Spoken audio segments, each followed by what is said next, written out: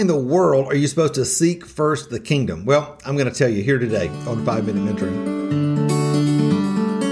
Have you ever wanted to have someone in your life who you could ask real questions about your art, your business, and even your walk with the Lord?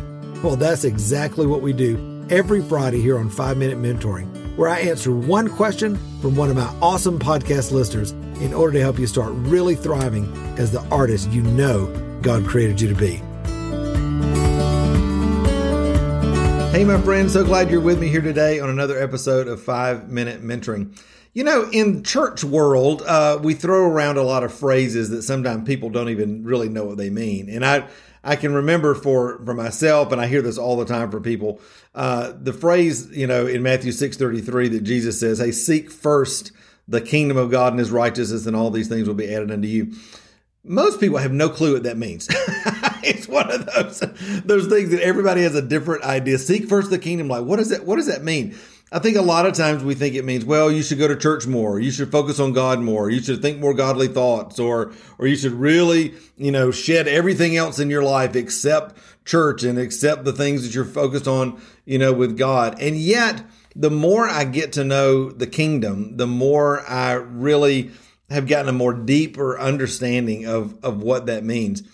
The kingdom of God, as I understand it, is the rule and reign of God, both in the earth and in the universe, and all the heavens and all of the earth. It is the fact that God is the king of the universe, and everything and all of us are his children. And as we walk with him, we get to be not only sons and daughters, but also ambassadors, all right, ones that carry authority, to be able to bring his kingdom and his lordship, his rule and reign, his nature, his image, if you will. We're called image bearers in his word. We get to be releasers of that and reflectors of that in the earth.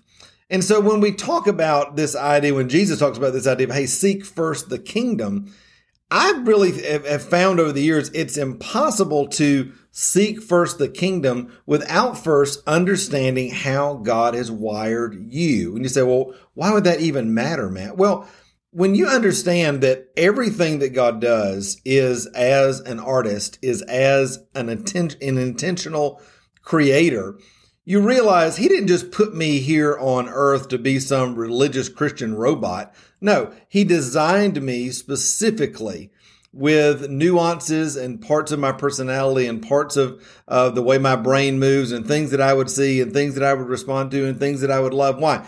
On purpose, in order to be able to recognize and receive parts of his nature, not only that would be a blessing to me, but also that I would be a conduit for that unique expression of him in the earth. And so when we talk about this idea of seek first the kingdom of God, I've got to seek the kingdom in the context of how he's wired me. That's so important, because if I seek the kingdom in the context of how he's wired my pastor, or how he's wired another leader, or how he's wired my friend, then I'm looking for results that God never intended for me. I'm looking for fruit in my life and uniqueness in my life that God never intended for me. Not that it's bad, but it's not what God intended for me. And so I find that the more I learn how God has wired me, the more I embrace the uniqueness, the more I understand how he's wired me in the context of the kingdom, the more that I am passionate about leaning into the things that he has for me. Why? Because they're uniquely for me. And not that it's all about me, because my piece then fits more perfectly in the body. It fits more perfectly in the whole scheme of things of what God is doing in the earth.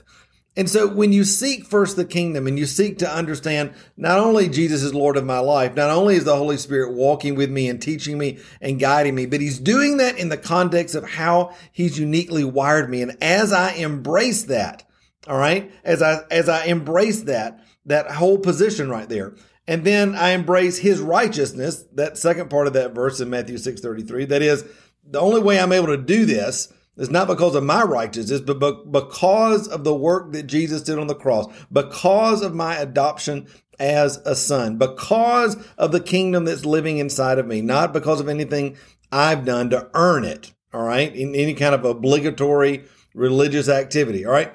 If I'll do those things, then what? All these things will be added unto you.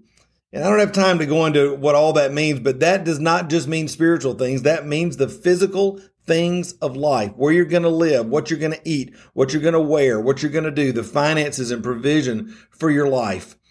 And so, friend, I want to encourage you today as you're seeking first the kingdom, don't allow that to be some abstract sort of, woo kind of thing that you can't get a hold of. Begin to ask the Lord to reveal the kingdom and release the kingdom through your unique design.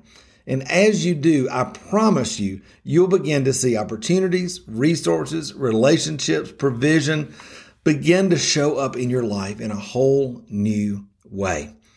I love you, my friend. I hope that's a blessing to you today. Remember, till next time, you were created to thrive. Bye.